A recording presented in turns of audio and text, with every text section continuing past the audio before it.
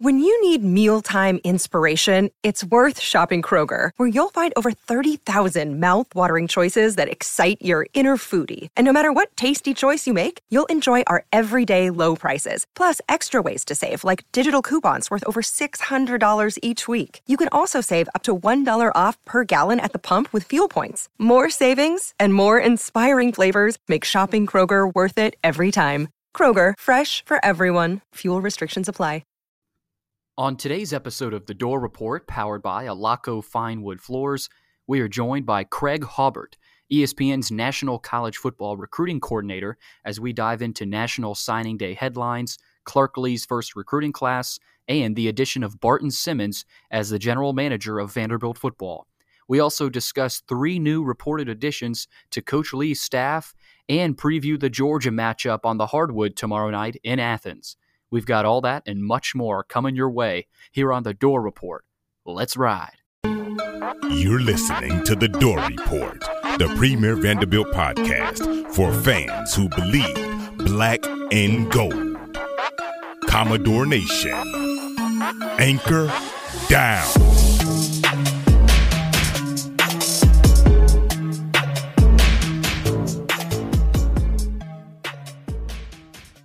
Welcome back inside The Door Report. It is episode 69. It is Friday, February 5th, 2021, and we are, as always, powered by the fine folks at Alaco Fine Wood Floors.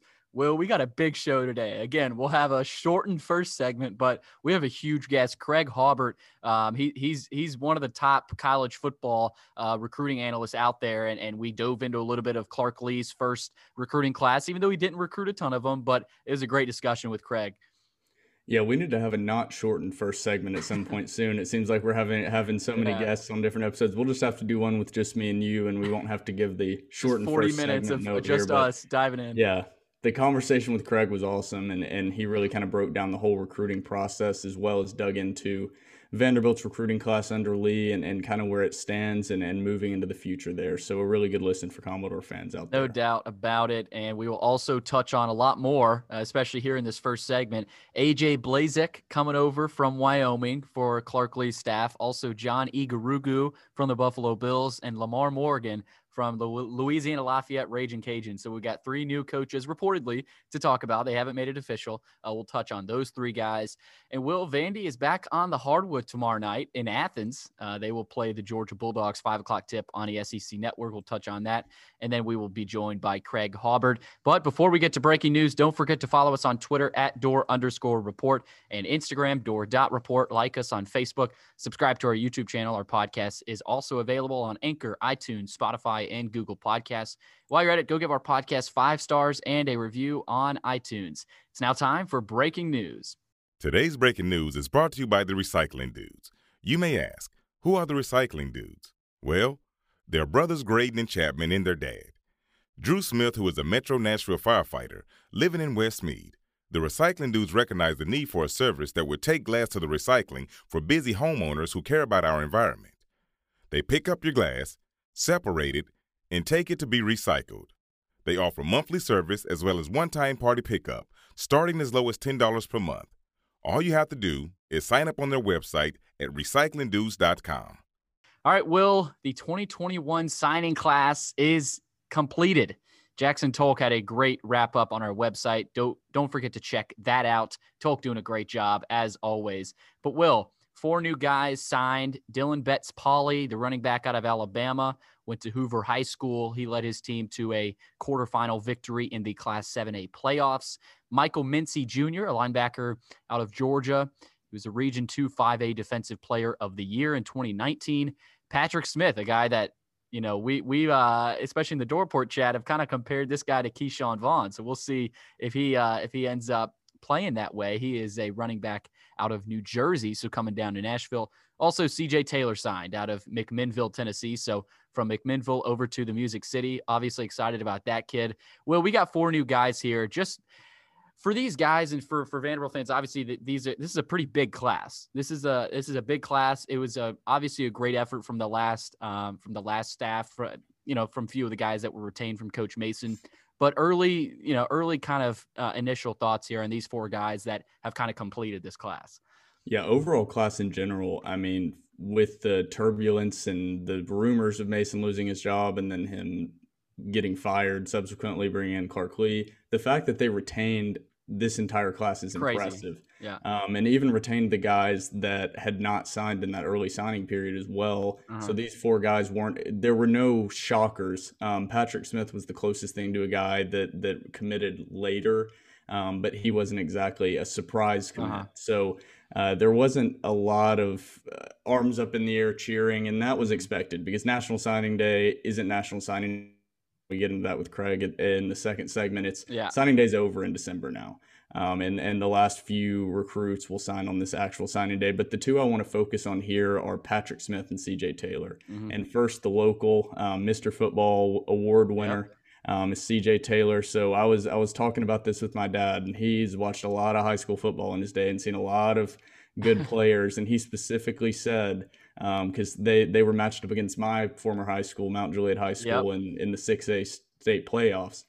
And he said that CJ Taylor was the kind of special athlete that quickly stands out. He said he's watched a lot of football, and the only other player that he saw live that immediately jumped out like that was Jalen Hurd. And he played, of course, locally here at Beach High School. Hey. So that's obviously high praise, That's high expectations. But, watching his tape, it's incredible. And he's a local product, and always good to keep that local talent here, and not out east or to another SEC program. Yeah, I don't think they, especially right now, Vanderbilt is they're kind of chomping at the bit in terms of recruiting in Middle Tennessee. Now, Clark Lee's really going to have to get after it here in the coming, in the coming months, and then obviously with the next recruiting cycle. But boy, it's going to be fun to watch, especially Barton Simmons coming in. We'll touch on that with Craig Haubert a little bit later, though, and we will have.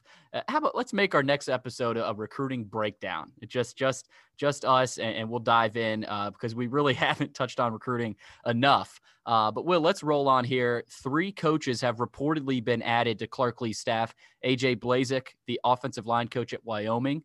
John Igarugu, the Buffalo Bills quality control defensive assistant type of guy. And then Lamar Morgan, who was the DB's coach at Louisiana Lafayette. They have reportedly all been added. Will, these are 3 really impressive guys. A.J. Blazek is regarded as one of the top O-line coaches in the country. John Igarugu has been coaching in the NFL for 5-6 years, and he has extensive experience coaching in the NFL and was very impressive with the Bills. I mean, playing the AFC's championship, and now you're coaching at Vanderbilt. That's really impressive from Clark Lee. And then Lamar Morgan, a guy who was a grad assistant under Coach Franklin from 2012 to 2013. So Clark, I love how he's bringing in these old Vanderbilt guys and really kind of trying to bring back what Franklin once had, and kind of bring in those guys that were here. Now, Norval McKenzie, he played with him there. They didn't have a ton of success, but I love how he's bringing in some of those guys that James Franklin still does know. But Will, these 3 guys are definitely impressive. Yeah, I'm looking forward to that recruiting breakdown episode next time. We'll have only a segment 1 and break down all those recruits. But I do want to go back to Patrick Smith and plug one thing. Patrick, in quotations, Cheek Smith, as it is on Twitter. Make sure if you are excited about this upcoming class, look up his film. Go follow him on Instagram. That kid he's unreal. His film is probably the most impressive I've seen of this class besides Marcus Bradley. Now, I know that has a lot to do with competition level. He is a lower 3-star running back, but go watch that film and tell me you don't see flashes of Keyshawn Vaughn in that film. And if you tell me you don't, then you're lying, and that's high praise. If you bring Keyshawn back into our memory, you better not be lying about it. Yeah, go ahead and watch it. You won't be disappointed. But onto the staff. I mean, how big is this staff? I think somebody put out a joke about like they're running out of office space. Yeah, and that's probably not a joke. There's probably some truth to that because I think Vanderbilt has. I would have to look at the numbers, but it feels like there are 5 or 10 more coaches than they usually have. Quality control analysts. Yeah, I heard they're bringing in a mental performance coach also. Man, it's awesome to see because what that shows is a real commitment because those guys have salaries. Those guys have offices you have to build them. Those guys have resources they need, and that takes money.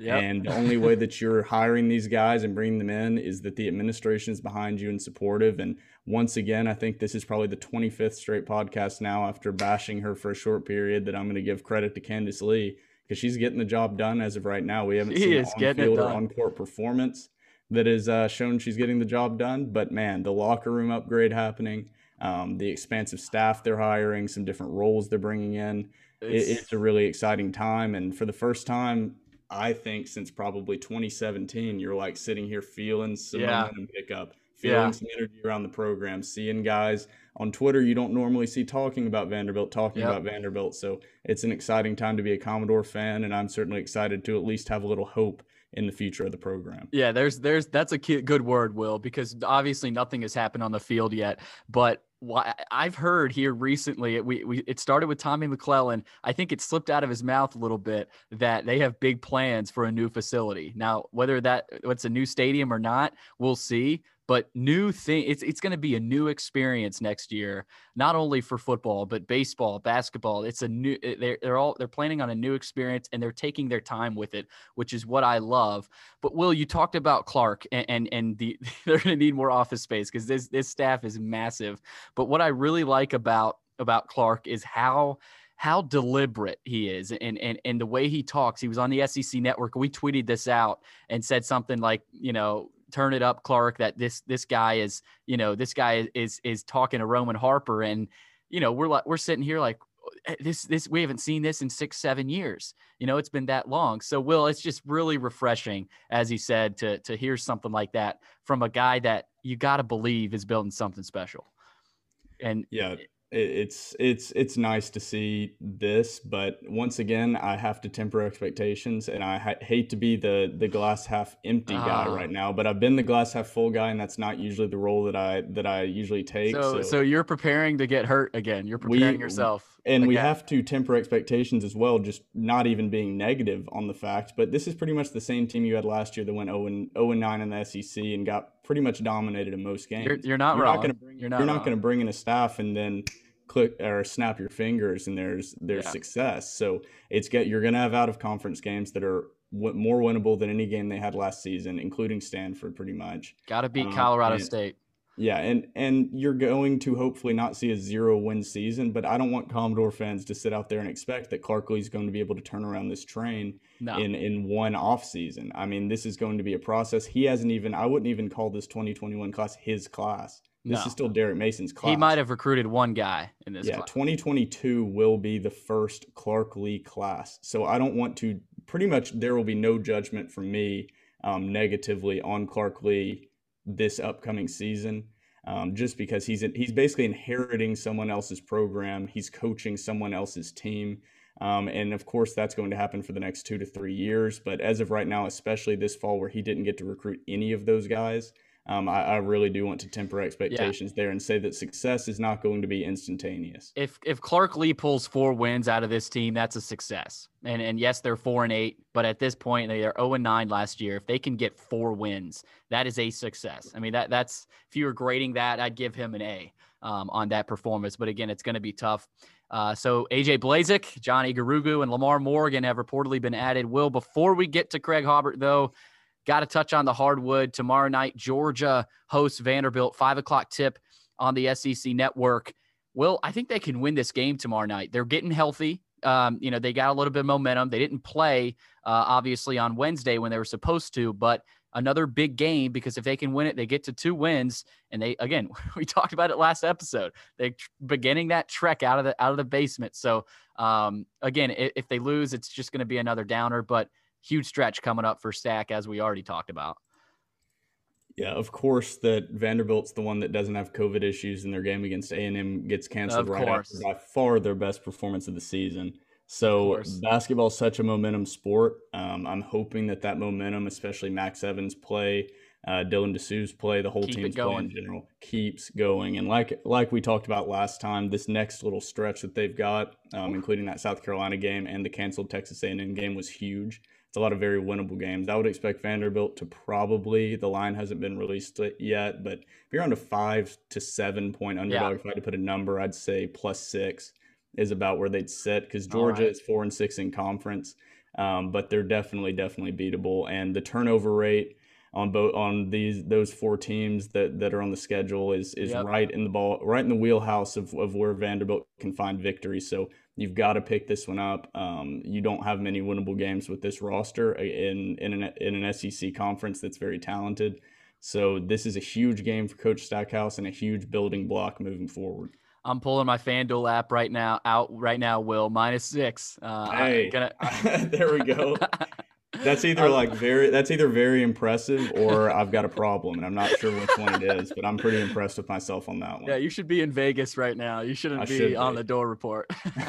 Coming up, though, we got Craig Haubert. We'll talk college football recruiting, talk about Clark Lee's first and technically staff again. But, Will, this was really fun just to kind of dive in with Craig. And you even got into some 5-star, the system on how he because, I mean, that's your what you call it soapbox. Yeah, I mean I haven't gotten to talk about it on here, but I've got a done a lot of research into it and a big theory about a lot of the recruiting classes being skewed for the Blue Bloods, which is not even a question. I mean, it just is. They're always going to get a bump up when guys commit, and a bump down when they commit to Vanderbilt. We didn't touch on that. I didn't want to bring that up to him. I wanted to be more prepared if I was going to, but he did kind of go through the process of how they whittle down from, thousands and thousands and thousands of high school athletes looking to move into the college level, and how they get to the point where they assign the star rating and what he kind of looks for in the process he takes, which is pretty interesting, and a behind the curtain look at kind of how that ESPN 300 list is made.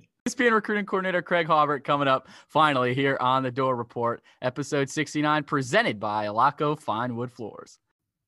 Before we get to our interview with Craig Haubert of ESPN.com, it's now time to send it over to Gary Scales for a few words on our presenting sponsor, Alaco Fine Wood Floors. No matter what style you're going for, you can trust your flooring job to Alaco Fine Wood Floors. Take a walk through the woods in your home every day.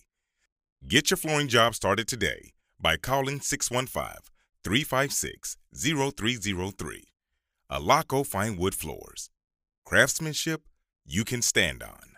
Welcome back into the Door Report alongside Will Byram. I'm Billy Derrick here on episode 69. We are now happy to be joined by Craig Haubert. He is the ESPN College Football National Recruiting Coordinator. He joined Scouts Inc. in 2005, joined ESPN in 2006. For that, he spent time at places like Tarleton State University, University of Nebraska, Omaha, and Hutchinson Community College. So definitely an honor to have Craig here on the podcast. Craig, thanks for taking the time. Thanks for having me, and thanks for somebody researching my bio.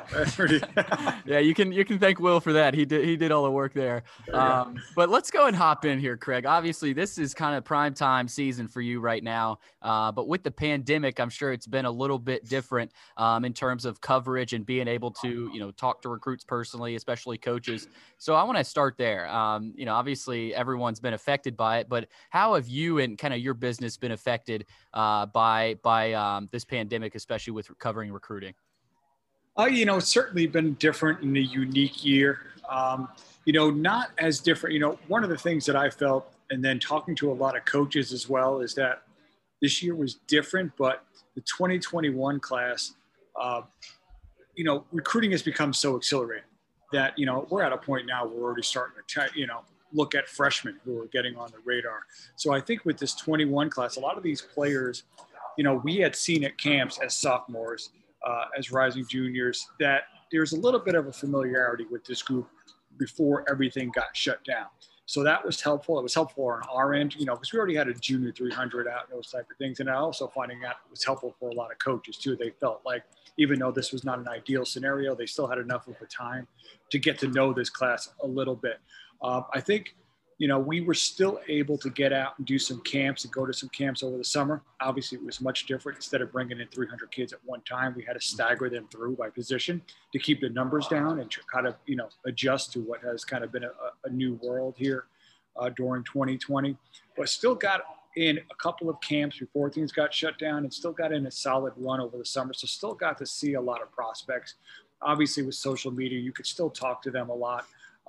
Still got through almost a full high school football showcase, of which I'm a lead analyst for ESPN. So I got to see a lot of high school games. So really, in a long-winded way to answer your question, while it was we had to take some different routes and get used to some new ways of handling things.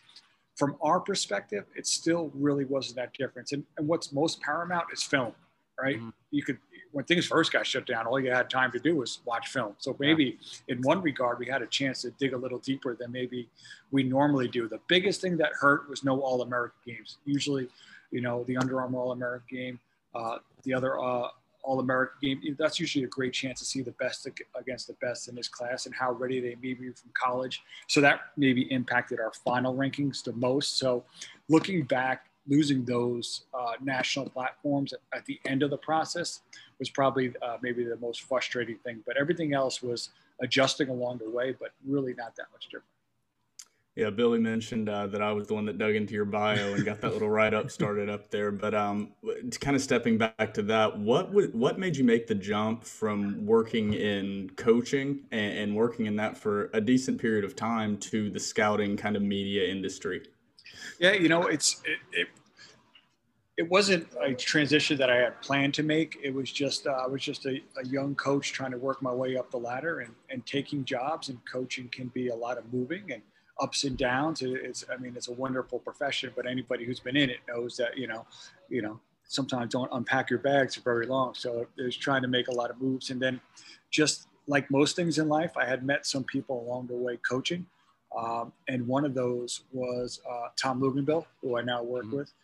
And his father, Al Luganbill, who was a longtime coach at San Diego State, Coach Marshall Falk. And, you know, as I had met people like that along the way, and when they transitioned and got to this field, they had offered me an opportunity, and I always enjoyed recruiting when I was coaching and the personnel side of it. And I said, you know what, let me give this a chance. And I got into that in 2005 and been here ever since.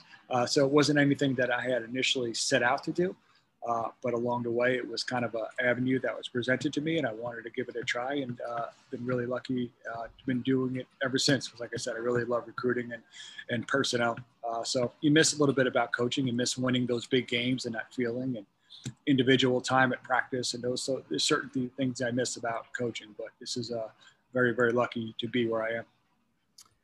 Yeah, so there's really nothing like college football recruiting and the attention it draws and the obsession with star ratings. And so kind of take us through the process of how that works and in filing down from tens of thousands of high school athletes into a subsequent list of this guy's a 3-star, this guy's a 4-star, this guy's a 5-star. And there's a lot of people involved in that process, but just from kind of the start to the end. Yeah, I mean, listen, I'll be the first one to tell you that it's not an exact science. You know, you're trying to, just as coaches are, you're trying to take as much information as you can to make the best evaluation for what you think may happen down the road. Because like I said, a lot of times this process is getting started even earlier and earlier. So you're watching guys maybe in 10th grade and you're trying to project how they may be in 5 years. I mean, a lot can change from the time you're 14 or 15 years old, maybe by the time you're a junior in college and you're 19 or 20. So that's, you know, that's a long span where you're trying to project things. But obviously you start, and like I said, with things getting so accelerated, a lot of guys will come on the radar.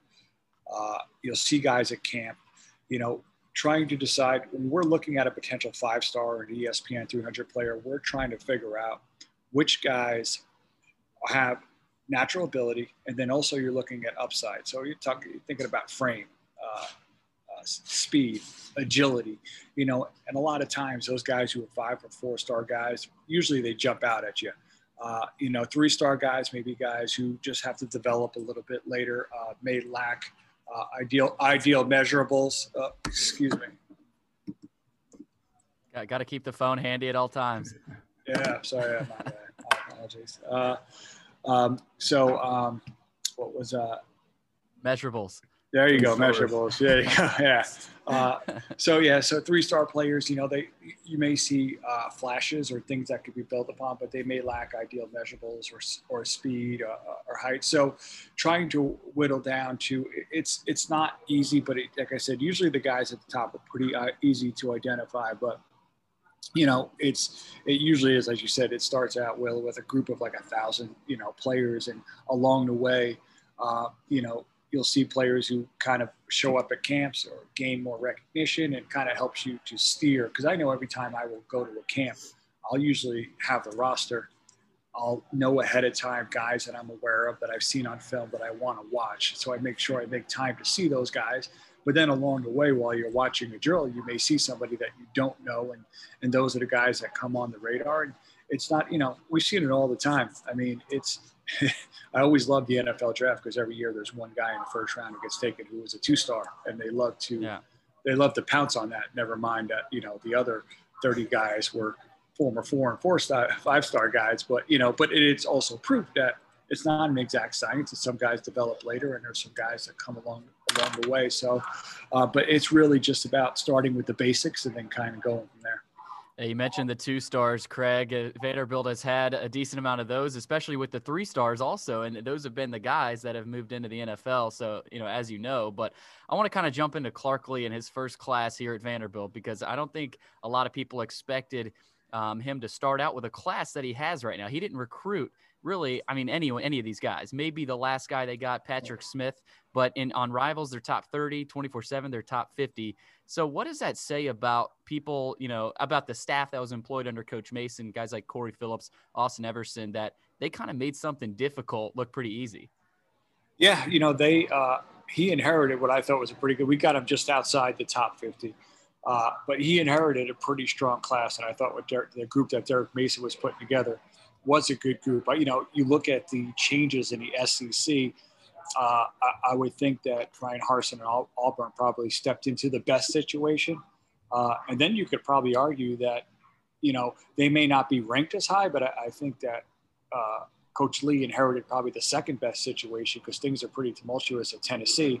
And then what Coach Beamer inherited at South Carolina was really small numbers and a little amount of time to try to build that class. So you could argue that he stepped into, in terms of what he was inheriting, probably the second best situation, again, knowing that Tennessee finished higher in the rankings. But, I think that he got a class and for a guy who's known for what he's done on the defensive side of the ball as a defensive coordinator, this is a class that, you're coming in with an ESPN 300 defensive tackle.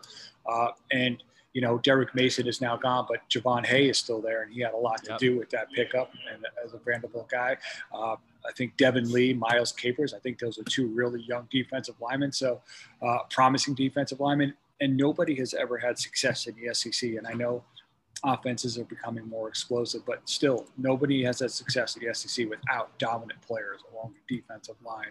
And I think that is certainly a foundation of this class. And that's certainly a great spot. And I'm sure he's got to be happy with inheriting that. Yeah, no doubt. And especially I think Clark Lee is going to be happy with the addition of Barton Simmons as well, who is, I think, been kind of a surprise that he made that move. He's living in Nashville, but even he would say that, that was kind of a shock to him. Barton Simmons, we'll see how he adjusts, but how do you think that will change college football recruiting? Because do you think more coaches will try to use this method of using a general manager, and especially with a guy like Barton Simmons who hasn't worked with a college football team, but how do you think that might impact not only the SEC, but the rest of college football? Yeah, he's a little bit different, but we've seen it already with Miami bringing back Ed Reed in kind of a different capacity, but not necessarily an on-field or coach thing, kind of to oversee things. I think I saw Arizona just brought Teddy Bruschi back in some type of role. So I think we're seeing a lot of programs kind of bring back some alumni in roles to just kind of consult and oversee. Now, Barton Simmons obviously is much different. He doesn't have that NFL career, and he's more into personnel. But this is one of those things that I, touch base with Barton because, when it first came across, it was like, oh, wow, that's really interesting. But the more you thought about it, the more sense it made. He's a Nashville native, so he's familiar with the city. Him and Clark Lee went to high school together. Barton played in the Ivy League. So there's a connection there. There's a lot of connections, I think, where they trust and know each other.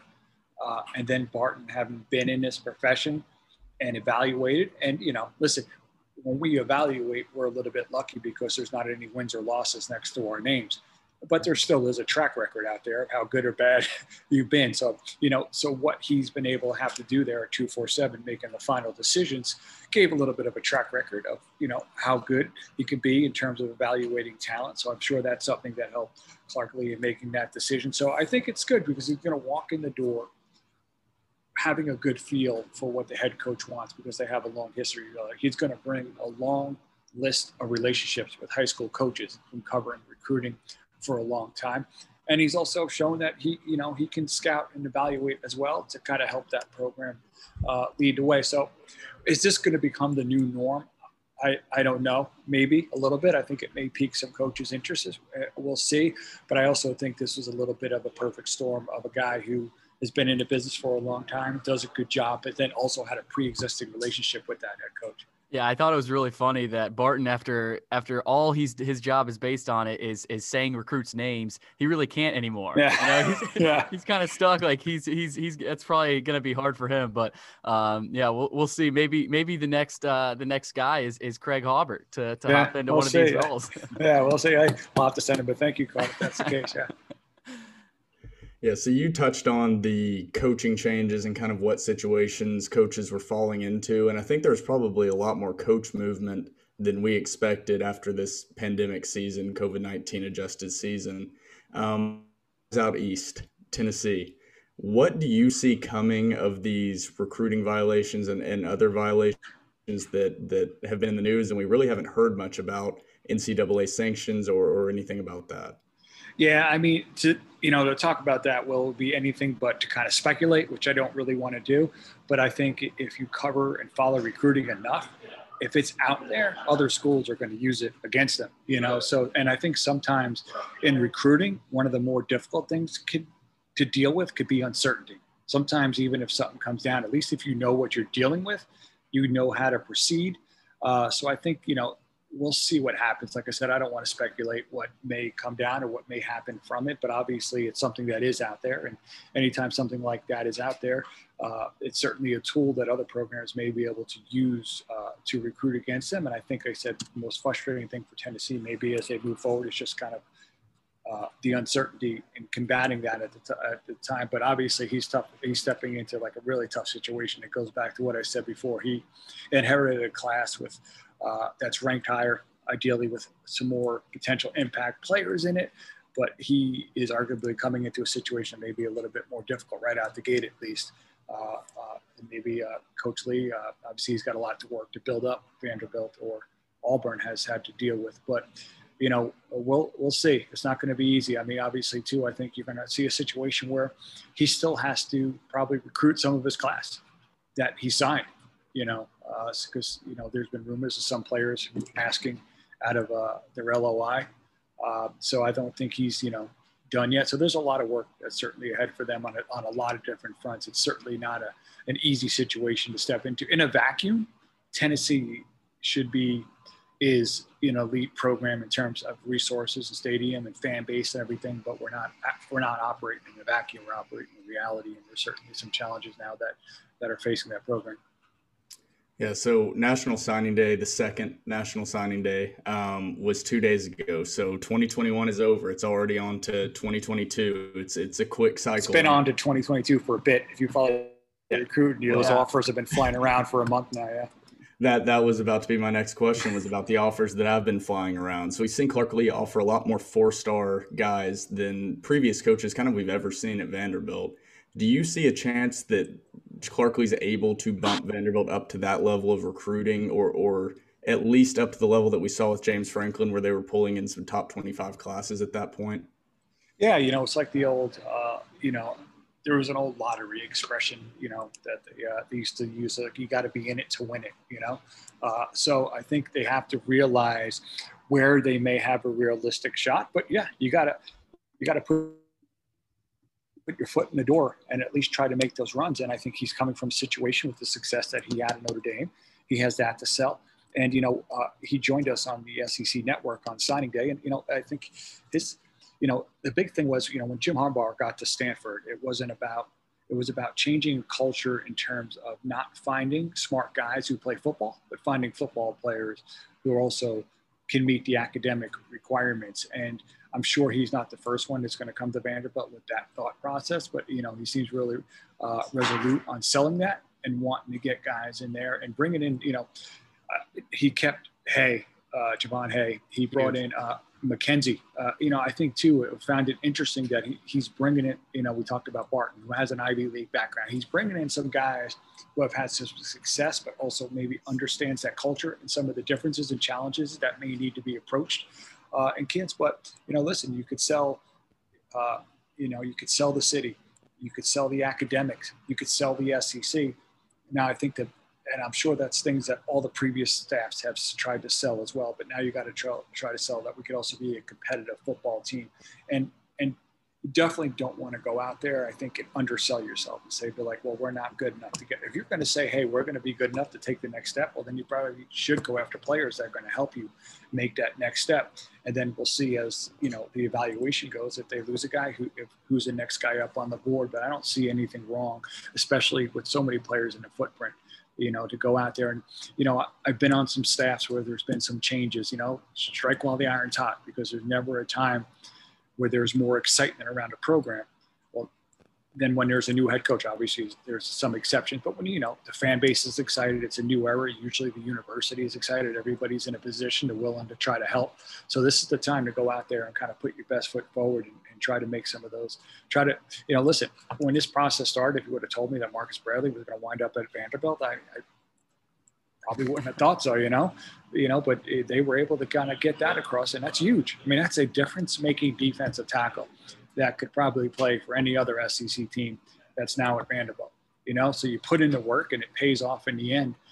This is certainly the path that they got to take.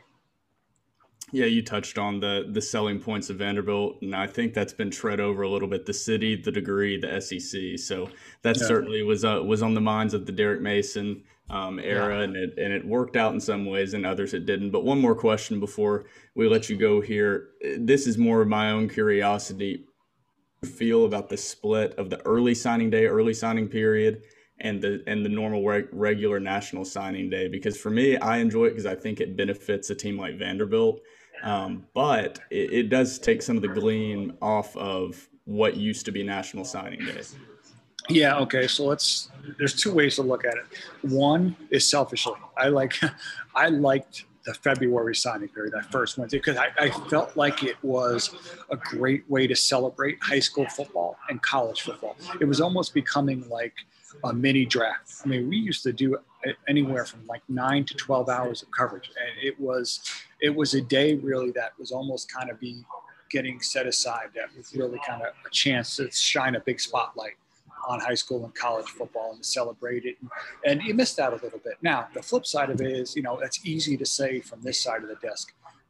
If you're on the other side and you're coaching, and you've got to run around the country for 30 days in January trying to make sure you get everybody across the finish line and that they don't flip, and that you're trying to fill remaining holes in your class while also still recruiting everybody that's been committed. I mean, that's been really difficult. I think they tried to do this early signing period to address how things are becoming accelerated. But the flip side of it is, because everybody pretty much is locking up their class in December, it's probably accelerated things even more. We touched on it, at the beginning, that there's offers flying out already. I mean, it used to be the elite Power Fives could get an early jump on the next class, where maybe a lot of the group of fives and some of the lower level Power Fives maybe needed to wait a little bit longer to signing day.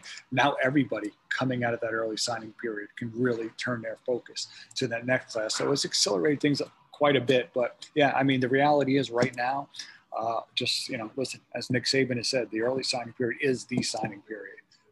So I think there's positives and negatives to that, but it's reality right now. And I can understand from a coach's standpoint why they may like it, but it's difficult too. Getting ready for this year, teams are getting ready for games. In normal years, those are in conference championships. They're trying to deal with it as well. And certain states like Texas, where their playoffs go deep, I know it frustrates high school coaches. They got to deal with the signing period while they're getting ready for big games. So there's positive and negatives in all of it, but I don't think it's going away anytime. And if they didn't scratch it this year, they're probably never going to scratch it. Yeah, the acceleration continues. High school recruiting, it's the best thing that we got going right now. And Craig Haubert is the guy to talk to. Craig, thanks so much for taking the time. It was an awesome discussion. We'll definitely have you on, especially as football season approaches. But thanks again.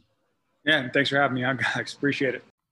Well, that does it for episode 69 of The Door Report. Obviously, huge thanks to Craig Haubert, an expert when it comes to college football recruiting. He serves as ESPN.com's National College Football Recruiting Coordinator, long title, but it's always great to catch up with Craig to talk college football recruiting. For myself, Billy Derrick, my co-host Will Byram, and our special guest Craig Haubert, you've been listening to episode 69 of The Door Report, powered by Alaco Fine Wood Floors.